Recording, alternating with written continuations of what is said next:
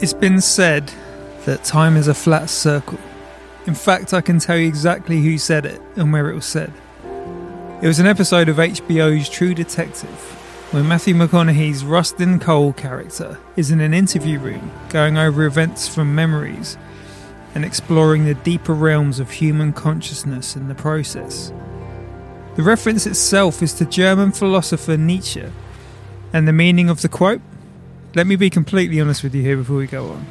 Full disclosure, I couldn't tell you. For me, it's a quote that sounds infinitely profound, a polished diamond that seemingly encapsulates all that life is, a full pot of liquid thinking that's been reduced in the boiling pot of language to a solid nugget. But give it 10 seconds or so, as the brain wraps its tentacles around it and explores, picks, grapples, and perhaps you will find yourself at the same point as me when I first heard it, back where I started. But now maybe that's the point, back to where I started, the circle. Damn it. Well, we're at the introduction phase of the podcast, and together we've unravelled a Nietzsche quote via a character played by Matthew McConaughey in a TV series. Dear listener, the Blue Mind podcast contains nothing if not multitudes. The reason I arrived at all of this, up top at the very beginning, is because time itself has been a very real and somewhat intimidating presence out there. And maybe you felt this too, but I feel like time has been like the sticky air out there, unavoidable and resonant but not visible. To give you the picture in Margate, the paperwork of winter is now ashes on the ground. Its form entirely shifted into wispy memories of snow and early evenings. Spring is now stretching its limbs, throwing back the dust covers from endless blue skies kept in storage, and there's a fizz and sparkle replacing the frost and slow of winter months. With the Blue Mind podcast, the design was always for it to be evergreen. By this I mean a sense of freedom within time, not being anchored to months or marked by events in the world, but something that can be plucked from the archives and listened to as standalone moments in this blue sky bubble. In this episode, specifically in the introduction phase, I'm really focusing on time, where we are in history. At this moment, it's roughly a year since full lockdowns commenced, or at least since we all adjusted our headspace furniture, made changes which seemed simultaneously instant and long-lasting, and began a year ahead which unfolded in front of us daily, like reverse origami, into a creature which resembled not a frog nor swan but something altogether outside of our imagining. I've consciously steered away from pandemic references in the podcast, which is a luxury afforded to it by the fact that it is not weekly or daily. It would be impossible to keep up with events in a podcast such as this, which has countless moving parts, creative elements, and so many more pieces within, which would be insane making to break down here. What you might be detecting though in this episode here is, I hope anyway, a sense of positivity about the previously unspoken about outside world. This is the Blue Mind bubble, but of course we can see outside of it, and I felt like it would be, well, just weird to not bring it up. We've all changed, grown, evolved, progressed, whether it feels like it or not. And this has all happened in real time in front of our eyes as a human race. Wherever anyone stands politically, socially, however it looks in our mind's eye, here we are together.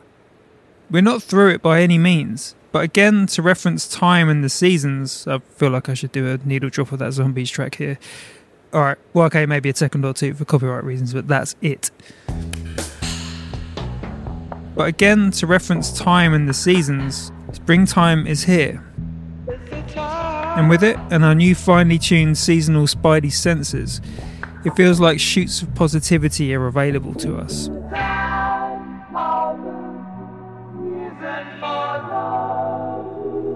So without dwelling too much on all of this, let me familiarise you with the 4th episode of Blue Mind and the set list ahead. But also, thanks so much for your ears and for letting me talk about all of that. Personally, I can add nothing new to your internal monologue or thoughts about what the last year has been about. Merely offer some reflections here. I just wanted to frame my addressing of events in the intro and why. So thank you again. Time is a flat circle, my friends.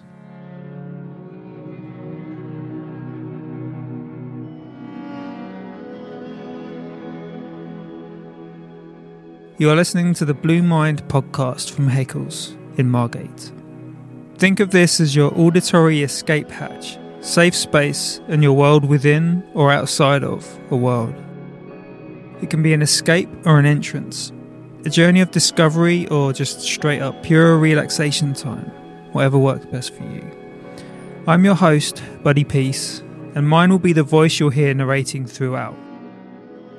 So here is the view from above of the Blue Mind podcast, episode number 4.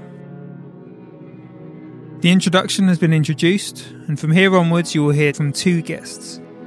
These are interviews I conducted with 2 fascinating and inspiring people, in today's case who have worked with Heckles or been featured on the Instagram stories and Blue Mind Journal by our very own Jess Gregory. The Blue Mind Journal, by the way, is available on the Heckles website and weekly mailouts which drop every single Sunday. The first guest I'll be speaking to is Jan Burbay of Grown Bio, based in the Netherlands. Jan is one of the founders of the company, who specialise in biotechnology which specifically works in concert with the environment. The word biotechnology might sound like a lot to deal with if you're unfamiliar with this side of things, but to unpack it, it essentially means technologies and solutions which use living organisms and biological systems. I prefer the unpacked version as it's so much more fun, but, shorthand and all that. We had a great chat about all things mycelium and the magical properties therein, and environment and so much more besides.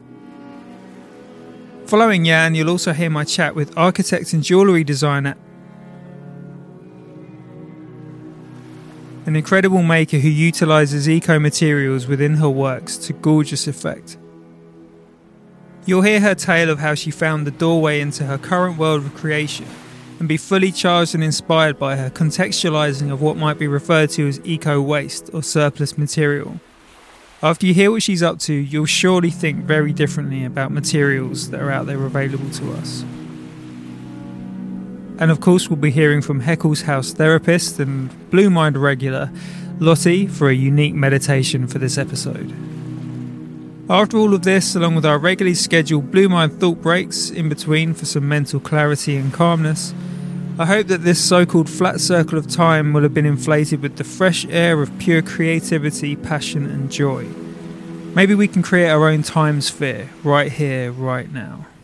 The Blue Mind bubble. My fingers are crossed. With all this in mind, I'll give you some nice space here to just shake things out, settle in, stretch out and get cozy. And then I'd say we're in pretty good shape to get going. Does that sound good? Alright, I'll meet you back here in a sec.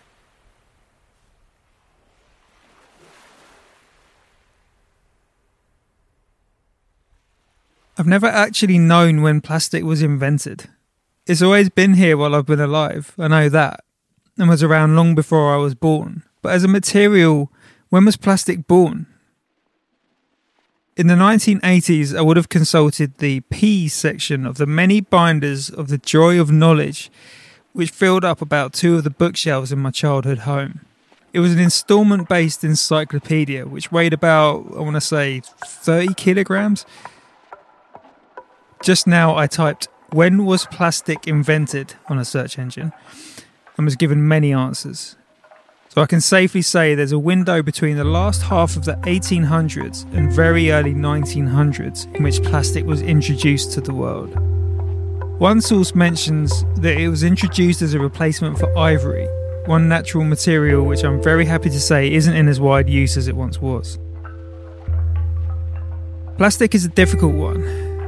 It solves a lot of problems, sure, but the problems it presents are long-lasting. A list of unanswered questions for future generations.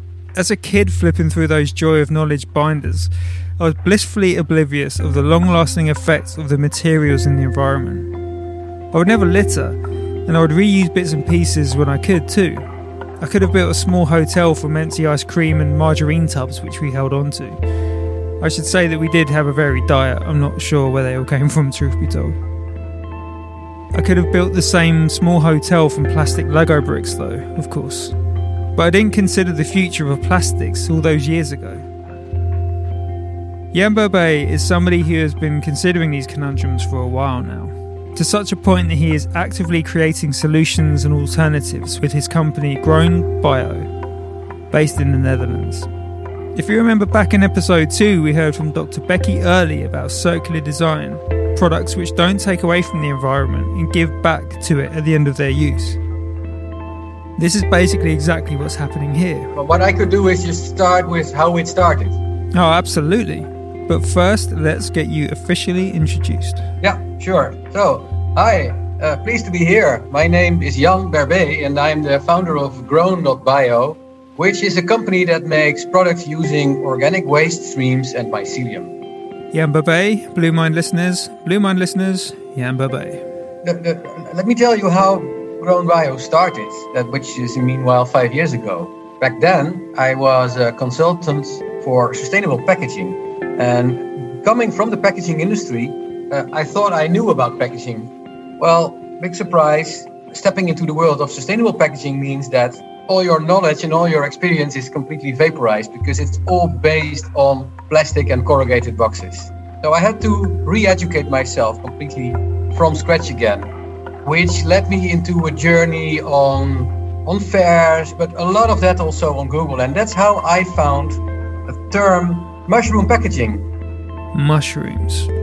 Now, let's all keep mushrooms in our minds for the duration of Jan's stay here, as they are absolutely essential to what's happening here. They're pretty miraculous, but we'll get back to that.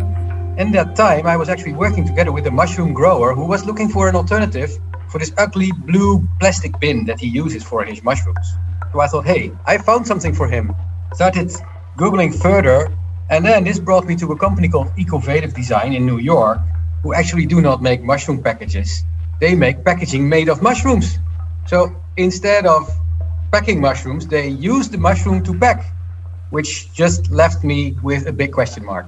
How could this work? So that's why I decided to reach out to them and talk to them. So, can you tell me? And they were open to discuss. So we started a nice conversation. Yeah, I mentioned a big question mark just then. There's a big question mark right here too. How in the world do you make packaging out of mushrooms? This is the leap right here. If someone presented any one of us with a bowl of mushrooms and directed us to make packaging from them, we'd more likely all be looking at each other, raising our shoulders and hands in that sort of, I don't know, motion. I'll let Jan take over. That's how I learned that basically what they do is they use not the mushroom itself, they use the roots of the mushroom. And roots of mushrooms that are underground, the name for that is mycelium. And it's that mycelium that has remarkable properties. Here is the leap part. How you get from a mushroom being something you might use as a meal ingredient to becoming a natural packaging solution, mycelium. The mycelium, well, I can tell you so many miracles about mycelium, but the first thing that is useful for us when we want sustainable packaging is that mycelium binds stuff together. It's like a natural glue. So what you do is when you take organic waste streams from the forest, from your garden, and you mix a little bit of mycelium through it, then the mycelium starts eating the nutrients from that waste and at the same time growing around all the waste that you've given it to eat. And by doing so, it will bind it all together as one block, which means that the only next trick you have to do is to shape that block. Give it a shape, create a mold, put the stuff in that mold, mix mycelium through it, and 5 days later, that's how fast this goes, you will have a mycelium form. So now we're familiar with the word mycelium, what it is, how you pronounce it for one, but also how it works itself as an organism. It's a beautiful shift in perspective from a growing object to being a real-life living organism, which has nutritional requirements and, well, leaves something behind at the end. It's almost like treating the mushroom, or rather the mycelium part, like an animal, or like a pet. Well, this is part of the process, but I was wondering, Jan mentioned about it taking 5 days. How much ground does this material cover in 5 days? And how do you scale up and down if you need to? That's a good question, because many people think that the bigger, the longer it takes. Well, that's not in fact the case, because what we do is when we mix the mycelium through the waste, we always mix it in a certain percentage, around 10%. So a lot of waste, a little bit of mycelium, but we mix it through and through, all through the shape. And if that shape is 2 meters long, 10 meters long, or 5 centimeters, it doesn't matter. The mycelium is everywhere, well mixed through, which means that it will always take only 5 days to completely, as we would say in mycelial terms, colonize the substrate. It will completely, let's say, grow through and around that waste stream. And that just needs 5 days, whether big, whether small. So 5 days is the key. It's all about the percentages of the mixture. Indeed, yes, that's correct. Yeah.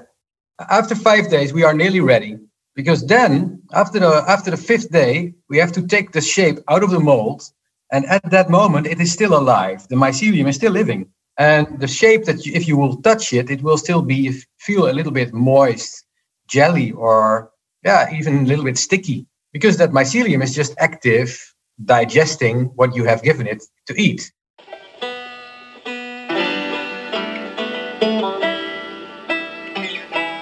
Of course, it's a living organism at this point, so there comes a point where, in order to transcend from the living world to packaging, the inevitable must take place. What we then do is we will place it in a big oven and we will heat it up to 80 degrees. And what that does is it will dehydrate the shape. So the shape will halve in weight because all the water evaporates, and the mycelium will die, with the end result being a really light but very strong product.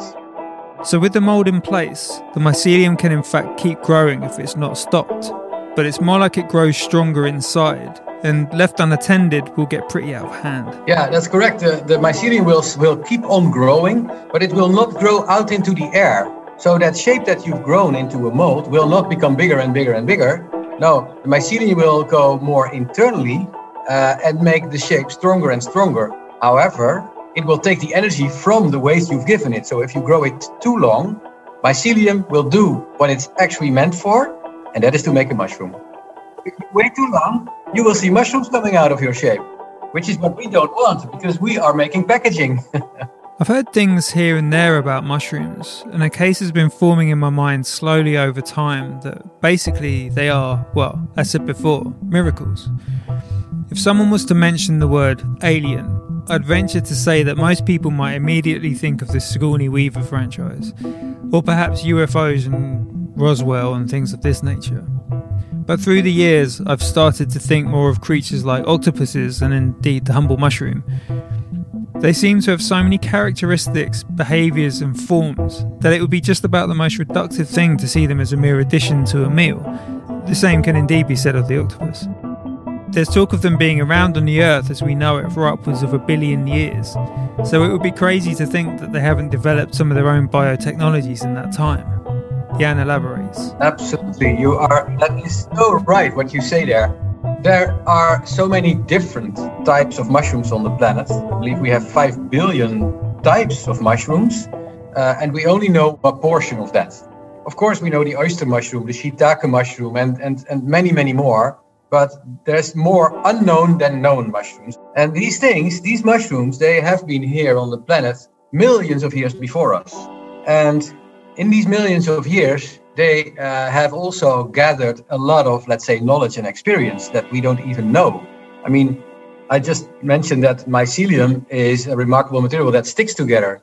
But in fact, mycelium is also a communication mechanism underground. So imagine you 2 trees. One tree is becoming sick. It's been attacked by something that means that it's going sick and maybe even die. Underground, the mycelium connects the trees together. And when that tree is sick and starts to create a defensive mechanism to try to overcome that sickness, meanwhile, the mycelium on the ground will talk to the other trees and say, hey guys, there's a sick tree over there. Start defending yourself. And this is really true. This is actually proven that is what mycelium also does. They call it sometimes the internet of the forest. The internet of the forest. How incredible is that? They literally have their own broadband. I had to ask what it looks like. Is it literally mushroom telepathy, like Wi-Fi, or is it like an Ethernet cable? No, but it's a good... What it actually does is the mycelium is the name for what is called hyphae. Hyphae are wires. Think of it like a plate of spaghetti. You just see wires everywhere. And what these wires do is they are transportation wires. So they bring nutrients from somewhere to somewhere. But if you bring nutrients from A to B, you can also bring information from A to B. So in the mycelial wires, the hyphae, food and information is traveling together. It's really remarkable, this material. So you can see why there's a case building for me about how magical mushrooms are. But it's knowing how to harness the inner magic and translate that into something equally magical that really adds up to real genius products. But I was curious to know what the inspiration was, that triggering moment for Jan that made him consider the future of our environment as something worth working towards. Yeah, so for me, the trigger was actually before discovering mycelium and mushroom packaging. I already realized that what we're doing on this planet is wrong. We are sucking everything out of the planet instead of keeping it alive and make it sustaining for future generations. So we need to change the way we live. And when I was, let's say, setting up my company, doing consultancy on helping other companies reduce the footprint of their packaging, my mantra and what I also told people was reduce, reuse, recycle. So the first thing we should all do is just reduce what we consume. We consume so much. And if you look at consumption patterns across the globe, there will be people who consume 1 unit of whatever. And then when you go into Europe or the US, you see that the same person in that other country can consume 17 units compared to somebody else. And that's insane. We are just consuming too much. We just need to be consuming all the time. But that's a problem which is extremely difficult to change. I mean that I hope that the COVID has been a bad thing for us all. But one thing I hope we have learned is that we can also enjoy life with less. Speaking of COVID and the pandemic, which depending on where you're hearing this is all either very much still in our present or slowly appearing in our rear views, how has it all affected our environment and Jan's attitude towards his work and innovations? Absolutely, yes. We're flying less, we're driving less. That's a big thing. But so I thought, we cannot stop eating. So, we have to consume something and you want to step out of your house and travel or walk. And so we need to find smart ways to accommodate the way of living we have, and even other people who don't have that same luxury level as you and I have, to bring them to that same level. But it must be in a sustainable way. And I said, I can only do it for the field I know, which is packaging. And that's when I started searching, and that's also coincidentally I found Ecovative and mushroom packaging. I thought I need to jump on this one because this is really something that can help the whole packaging industry a lot. Because I had mentioned that at the end of the whole growing and baking off process, you have this product, which is extremely light and it feels like styrofoam. And in fact, it just has the same properties of styrofoam, with the big difference is this is completely natural. It comes from agricultural rest streams. So what could be nicer than take a piece of mycelium packaging, and when you're done unpacking your item, you just give it back to your garden as nutrition for your plants. You can sense the excitement and enthusiasm in Jan about what's happening. It's like when someone's smiling. There's something inside us that can tell if it's genuine or not. It's something that I feel like we mirror in us when we hear it. Not that we'll all start making sustainable mycelium packaging, but more like the spirit and the enthusiasm. It feels great when you talk to somebody who's found their thing, I guess you could say. Yeah, we're excited about it every day. I can't stop feeling happy that, hey, wonderful that this is something we can contribute with. It includes the team too, and Jan speaks incredibly highly of everyone who works there, and the feeling of being amongst the hustle and bustle of a busy floor. It's tough to beat that feeling of everyone having equal footing, and the chance to contribute in a positive atmosphere. I feel like here is a perfect time to set Jan free from the communication confines for now, to get back to work. I'm stopping here because I just don't know if I can go on for an hour if you want. But before we bid a farewell for now, I wanted to know how he feels about the future of the environment and how it looks from where he and the company are. Yeah, good topic, good question, and good and nice topic to discuss also. But I'm an optimistic guy, but we have to be realistic with regards to the future, and there is an enormous need to change. There is so much threat around us. But we should not be demotivated by that. We just have to stand up and face that and change the way we live. But the threat to our environment is massive. The extinction of species, of insects. There's so much going lost. But again, we should not be demotivated. We should just have to realize that it's only us as humans who caused it and who can also change it. So yes, I'm optimistic that we can change the way we live. Where it will bring us, I cannot tell you. But let's focus on what we can do today and tomorrow instead of in 10 years. A perfect note to end on right there, with a message of positivity but also realism. We all have our various parts to play, and knowing that there are companies like Grown Bio out there looking for solutions to a world of pollution, it all feels like we're at least somewhat on the right path. You can find more from Grown Bio on their website, which rather perfectly is over at grown.bio, and you can find an array of glorious mycelium packaging over at Heckles, from candles to gift packages. It's wild stuff, and it's so lovely to have items that aren't packed in material that's so disastrous for the environment. It really is special. All right, cool. Hey, Guy, thanks for the chat. It was wonderful, and enjoy the day. Take care. Enjoy the day. Bye-bye.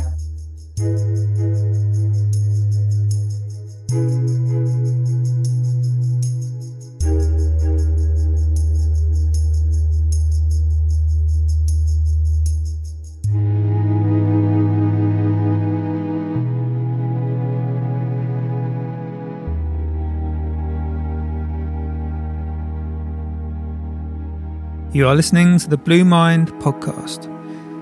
From the world of sustainable and circular packaging to a world that will exist entirely in your own head and hopefully transfer to your entire body. Yes, this is the place where, in the Blue Mind podcast, we move gracefully into the thought break. A break for your ears, mind and consciousness. We give you time to ponder on what you've just heard, make some notes in the mental pinboard, make yourself a drink if that's where you're at. But I know this as a podcast listener myself, your instinct might be to skip ahead and automatically leap to the forward button in moments where the talking isn't. Well, let's try this instead. Leave this moment on, uninterrupted, and let your mind wander. And if you're in a place where it can happen, just indulge in the act of not having to do anything with your ears and mind other than hear sound. See where it takes you. Get lost in it. I'll bring you back in a couple of minutes. I'll see you soon.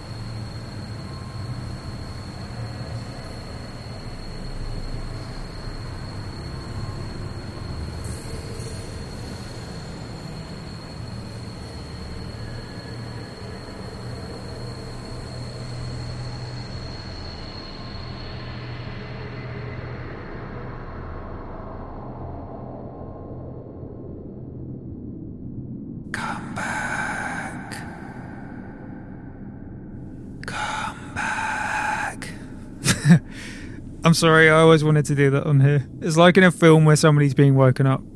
Anyway, I hope that little break was great and you had a nice chance to comb through the thoughts and the feelings and all of that goodness. You're listening to Blue Mind. So far we've been introduced to the wide world of mycelium, mushrooms and the art of sustainable packaging through Jan Babé of Grown Bio. From an architect of eco-aware inventions to another architect in the field of jewellery design using eco-materials, Dear listener, I would love to introduce you to our second guest in the Blue Mind bubble. Of course. So I'm Angela Giovanno. I'm an architect and designer, and I'm specialized in contemporary jewelry. Angela's work is both stunning and striking at the same time. Stunning in that each piece of jewellery is made with such care and attention, but with a primary objective of looking wonderful, and striking in that it is simply not what you would call regular jewellery.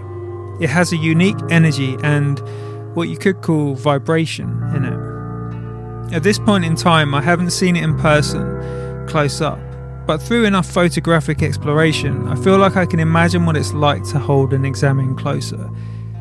We can pick up on this soon, but let's hear from Angie and how she got into this world of high-level craft. Okay. Yeah, so after studying architecture and working for a while, for a few years, I had the chance to do an apprenticeship in jewelry. I was just attracted to learn the techniques, and I had the chance to do it 10 years ago. I was very lucky to be there, and then I started working on my first piece. So far, so good for Angie. It's not always easy knowing where to start on a path, especially in a transition from one discipline to another, architecture to jewellery in her case. But at this point in time, there's something that stayed with her, and in some ways was her first one-piece exhibition of her work. Well, kind of. It's a piece I will always remember because it actually has a very, very funny story for me now. I was planning to keep it and to remember it always, but then I traveled back to Belgium. At that time, I was working out in Belgium, and I had to travel back, and apparently I must have lost it somewhere, probably in the airport. So that's how I lost my first ring. It's gone. So I don't know whoever might have found it. I hope in time it will be a very, very valuable piece for him. I mean, it's a kind of promotion in some ways. I can imagine them being strategically placed in various points with a small business card and contact details, perhaps. Although this would be a very expensive strategy at that. It sounds like Angie found a confidence in her work, though, which blew away the cobwebs of a self-doubting creative person, including all kinds of leaps and bounds along the path, each leap and bound getting higher and further. But going back to that time, that happened 10 years ago. So in 2010, I started working on jewelry. I liked it very, very much, and I was very surprised to see that I have any ability to do it. Because for all my life I had the strong impression that I'm unable to work anything with my hands. Even during my university years, when we had to work on the models, on the architecture models, I was so clumsy and the result was always so bad. Now when I look back, I think it's also a mix of lack of technique, of lack of inadequate material. So probably now I would have a different approach on it. But anyway, the biggest surprise was that I was able to do anything at all, anything that was also pleasant to others. So that's how I decided to continue with that. I stayed as an apprentice for 2 years, and afterwards I continued all by myself. And during the last 10 years, I had the chance to experiment a lot with various materials. So my work has shifted from, of course, it's normal. It's a process. It's an artistic process, and it would have been strange otherwise. But I went through various techniques, various materials, and I also had the chance to showcase my work in various places all over the world. I feel privileged about it. I feel like the link between architecture and jewellery is very strong, and while one is exponentially larger in scale than the other, to say the very least, both disciplines require what I can imagine are absolute dead-on calculations with little or no room for error.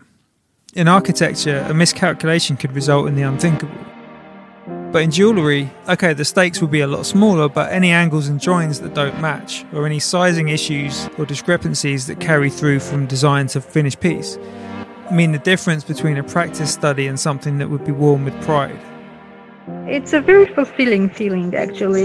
It's one of the things that made the difference for me between architecture and jewelry, because in architecture, the design process is quite long, and also the transposing it into reality is even longer, and it has many intermediaries. But in jewelry, I have the chance to see it out of my hands, out of my studio, and directly being worn by somebody. And that's a beautiful feeling. It's a beautiful feeling to see the interaction of your piece with somebody else's body. And yeah, I think it's one of the most beautiful things that you can experience as, as a creator, as an artist, as someone who does things, as a craftsman, having the chance to touch other people's lives with your own very, very small part. But you do it, and that's a very beautiful feeling. The big difference, in my case, between perceiving my work in relation to the public is that in architecture, it actually takes a much longer time for your work to touch other people's lives. There are actually many changes and, to be honest, many compromises also in the process. But here in jewelry, I have most of the control on it, and that's a different feeling. So when I make a piece, then it becomes an extension of the personality of somebody wearing it. So it's not just an accessory. I think it helps the person to express themselves. So this is the backstory, the leaps and bounds, the origins and all of that good stuff. But aside from the skill and refinement Angie possesses, what separates her work from others is the materials she uses and the qualities of the materials that she harnesses in her work. I'll let her take over here and catch you up on how she got her start in using eco materials. When I started with jewelry, I started with the more classical techniques, even though the result was not at all classical, but I used silver and gold and some precious gems. But then I wanted to experiment as much as possible with my own techniques. And 5 years ago, I think in 2014, I started working with recycled silk paper. And that was the first major step, because it was a big shift in my work from an aesthetic and technical point of view. And I didn't know what to expect as a feedback from the public, but I received a very, very unexpectedly good feedback, because I wanted to look at jewelry from a different perspective. And we are used to attaching certain values to jewelry. The notions of preciousness and value are very much connected to the materials, like the gold, to precious stones. Then I wanted to see it from a different point of view.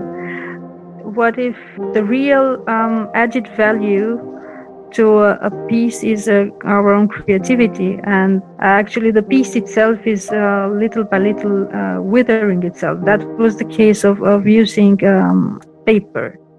You can hear the foundations being laid as she talks, specifically regarding the notion of preciousness. It's entirely true. We can be dazzled and wide-eyed when we look at a diamond or precious metal. That is to say, an image anyway. Not all of us are privy to such extravagances in the real world. But there is also room at the table for this same notion of value in something that has been laboured over in craft and process, which isn't inherently valuable, like gold for instance. She breaks it down here, and I'll pause at a key moment which, I feel, is the true gold nugget of her whole aesthetic. Then as the next step, I had the chance in 2018 to team up with a company in Spain. They are called Innovarti, and they own this technology of creating a non-woven. This is the term for the material, non-woven material that can incorporate residues, so particles coming from waste from food and textile industries.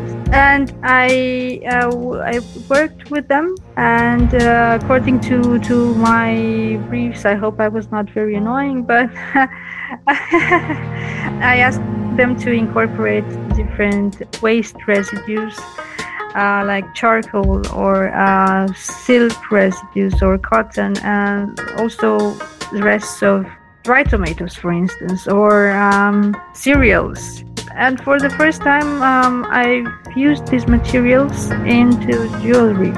And here is that gleaming, light up the room nugget as promised. I like to perceive waste as the new gold.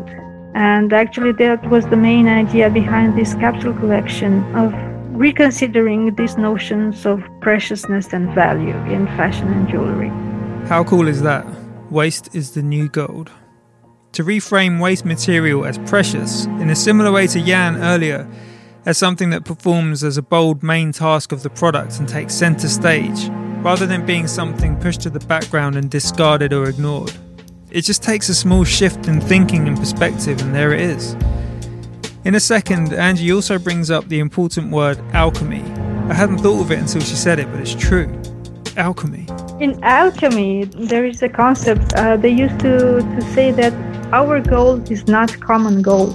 And I like that very much. I think it matches my idea, because my gold now is not common gold, it is a new gold. So the waste as a new gold is something that goes beyond the notion of sustainability, what we were talking earlier about this big word that is on everybody's lips now, sustainability, when we actually are already in the point where we have to not only to sustain the environment and everything surrounding us, but also to regenerate it. And for that, we need to regenerate also our systems of values and mentalities. And without to regenerate our social and economical system, but we have to start from the very basic, from how we perceive value, how we perceive preciousness.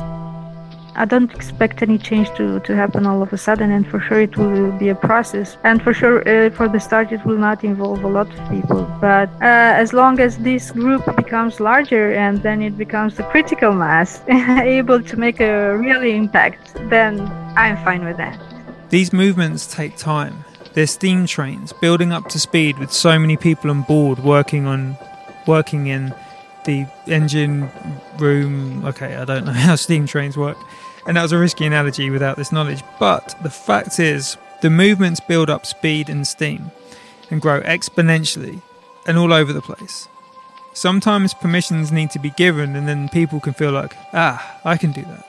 It's true, there is a new generation of people, of designers who are at the same time also researchers. It's a niche group, but then it becomes larger and larger. I'm happy to see that, because I think we find ourselves at the point where it is clear for everybody that fashion cannot be just fast producing and then having 4 collections per year that become a massive source of pollution. And we also have technology by our side, and we have the chance to look into different directions. So, during the last years, there's been an expanding scene of emerging designers, and that are at the same time researchers, and are bold enough to go beyond these limitations, the common known limitations of fashion. I refer to fashion even though I would not consider myself part of it. Like fashion, I don't make clothes, yeah. But in jewelry, as far as I know, there is not much research in this direction, in experimenting with these new materials, with eco-materials. So that might have been one of the reasons why I got very good feedback. I call Angie an eco-alchemist. That's a very flattering term. I'm not sure that...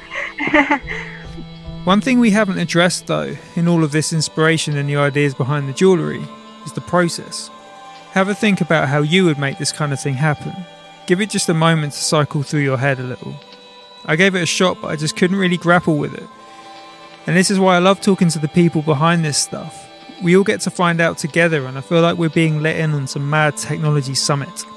or a secret classroom or something? I think at this point I might need to explain a bit the technology of these non-woven materials, just a little bit, to give an understanding of how they're made and what's the particularity of it. I'll let Angie take the mic. You actually have very tiny particles of residues, yeah? As I said, residues from textiles and food industry, like dried residues, that organic ones. And then they are spread at a very, very high speed on a roll. So it's a cylinder. It's a cylinder that rolls at a very, very high speed.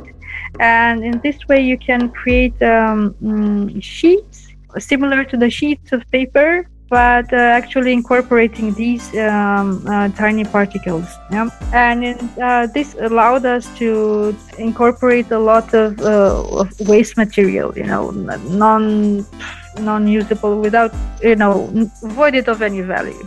But we created new materials. They arrived at my studio in the shape of sheets, like dimensions of A2 sheets of paper, flat paper.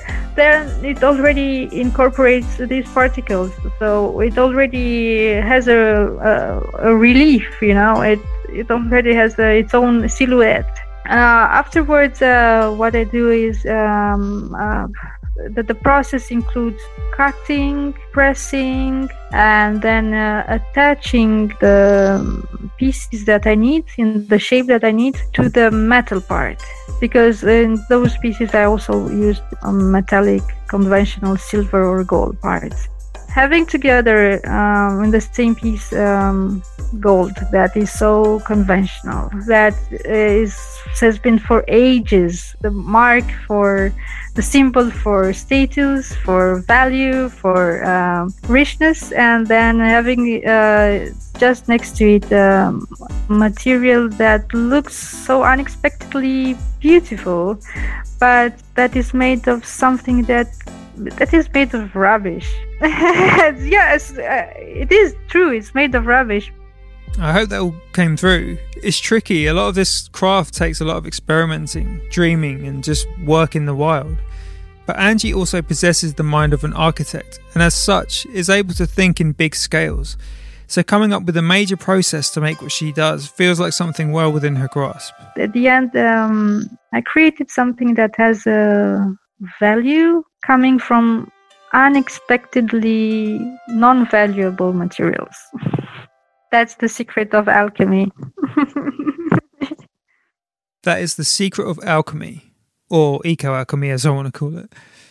This shift in thinking, changing non-valuable material into valuable. It's so simple to understand in our minds, but it also needs to be communicated well and with style and skill if it's going to catch on to a greater public. Thankfully, the work Angie is doing encapsulates all of that, and hopefully is something that will truly catch on. I also wanted to know though, does she have any particular hopes and ambitions herself in all of this gorgeous work? I mean, it's fair enough if it's all just for the craft of it, but does she feel there's a greater picture behind it all, a longer plan? I think I would have satisfaction in seeing my work, but not only my work, like pieces incorporating other materials, standing at least on the same level as the conventional and classical jewelry. Just only as a tiny conclusion of our discussion to say again what we were talking about in the beginning, is that what we've experienced recently has brought together many creative, like-minded people, and this, I think, is the basis for something else, for something that will develop in the next years, and I'm happy for that. I mean, I think this is the beautiful silver lining in the times that we've experienced in the last month.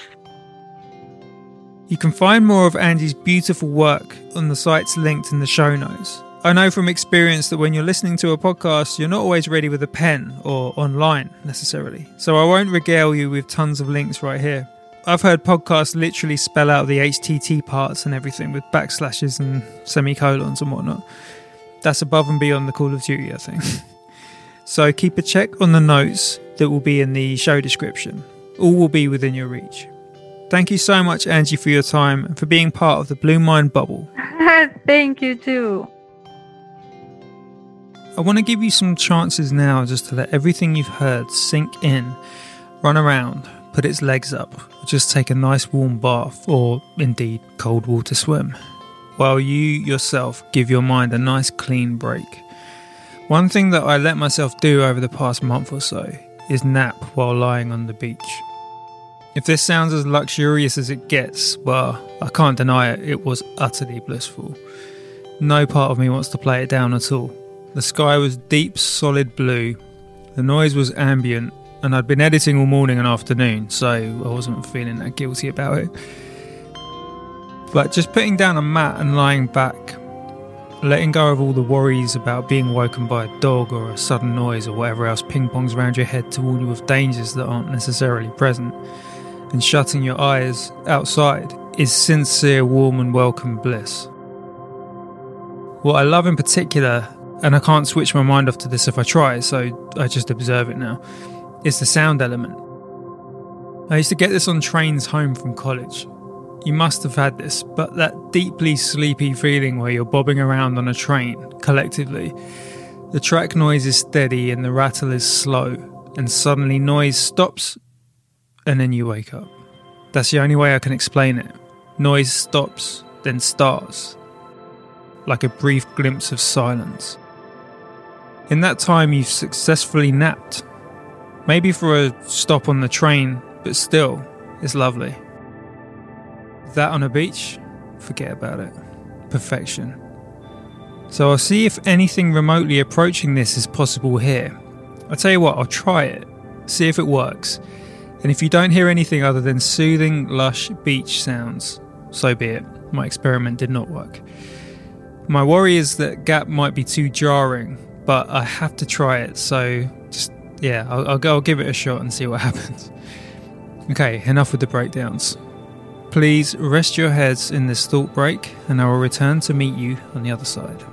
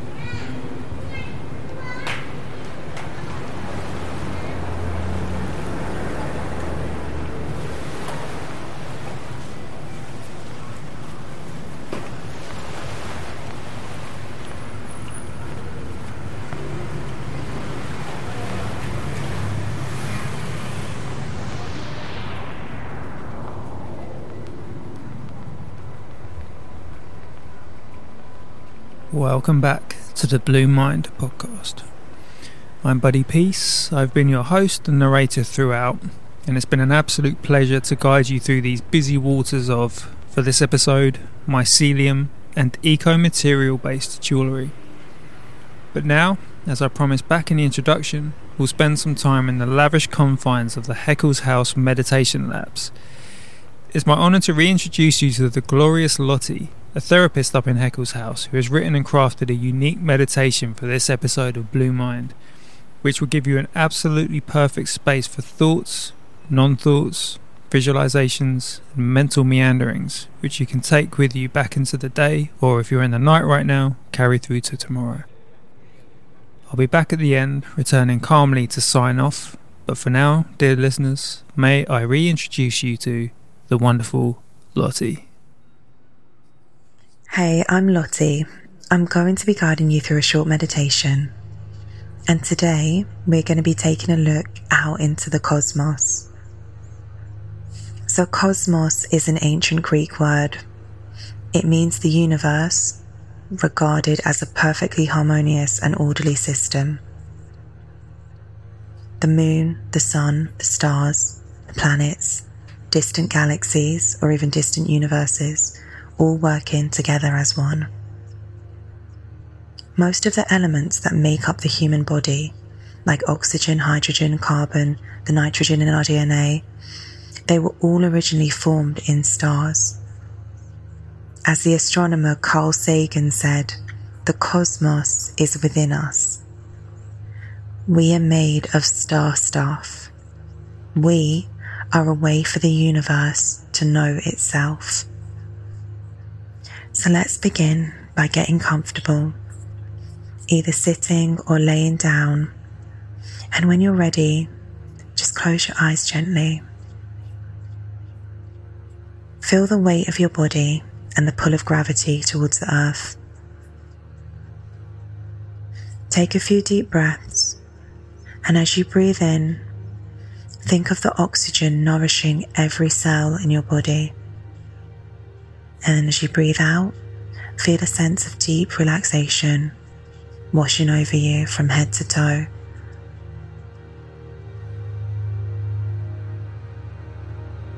Now become aware of your toes, your feet, your legs, and just feel any sensations that come up, and then let them relax. Notice your belly. If there's any tightness, just let it soften. When you inhale, breathe deep down into this area. And now notice your hands, your arms, the fronts and the backs, and just let the muscles relax. Notice your back, your shoulders, and let the tension melt away. And now bring your awareness to your chest and your neck. Again, just notice any sensations and let the area soften. Notice your jaw and your facial muscles, your forehead, the back of your head, and let these muscles soften too.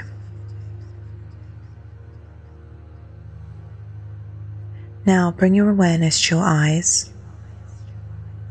See the darkness resting there just underneath your eyelids, and feel the safety and the comfort of this space. And if any uncomfortable feelings or distractions come up, it's completely normal. All you need to do is observe them and then just let them go. Now imagine tiny dots appear out of this darkness. They're glowing with a light that seems gentle and yet strong at the same time. Gradually more of these glowing dots appear, and you realize that you're looking out at the stars in space. And you're surrounded by a sea of stars now. These stars have been here for eons, and they hold a mysterious and majestic beauty. The stars welcome you back, and you feel a sense of the interconnectedness of the whole cosmos. You see yourself in those stars, and the stars see themselves in you. Just take a moment to enjoy this sense of peace. Take another deep breath in, and then exhale.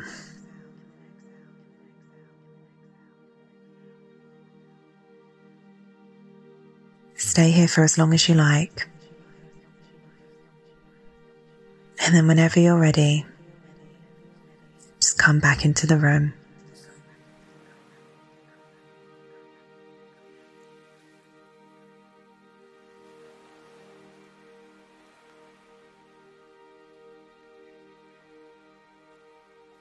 We're near to the other side of the Blue Mind bubble, where I'll administer thanks and so on. But I just wanted to say a few words about the guests and what we've heard. So often we're hearing from guests about the furious and abundant treasures out there in nature, the relentless, unending beauty, the fearless power. I'm finding myself being more and more convinced that there are two elements that are essential to our survival. Are you ready for this? Because it might seem obvious. And maybe you've already made the leap before me. But I feel like the two undeniables, I guess you could call them, are love and nature.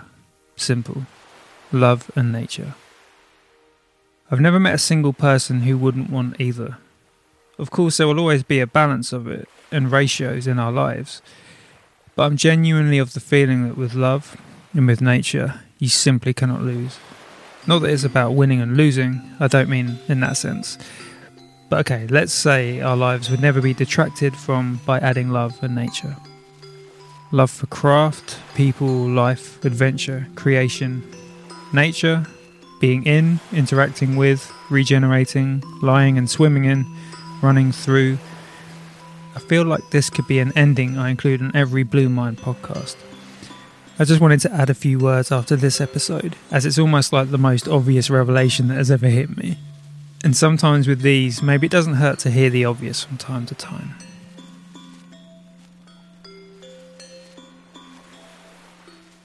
The Blue Mind podcast was produced, arranged and scored by me, Buddy Peace. Infinite thanks to our guests Jan Burbet and Angela Ciobanu for providing their time so generously. Links will be provided, of course, for you to follow their journeys. And of course, thank you to Lottie for her beautiful meditation. Blue Mind is the name of an excellent book by Wallace J. Nichols, which is essential reading for anyone with an interest of all things sea related. Thank you so much to Wallace for spiritual inspiration for this podcast.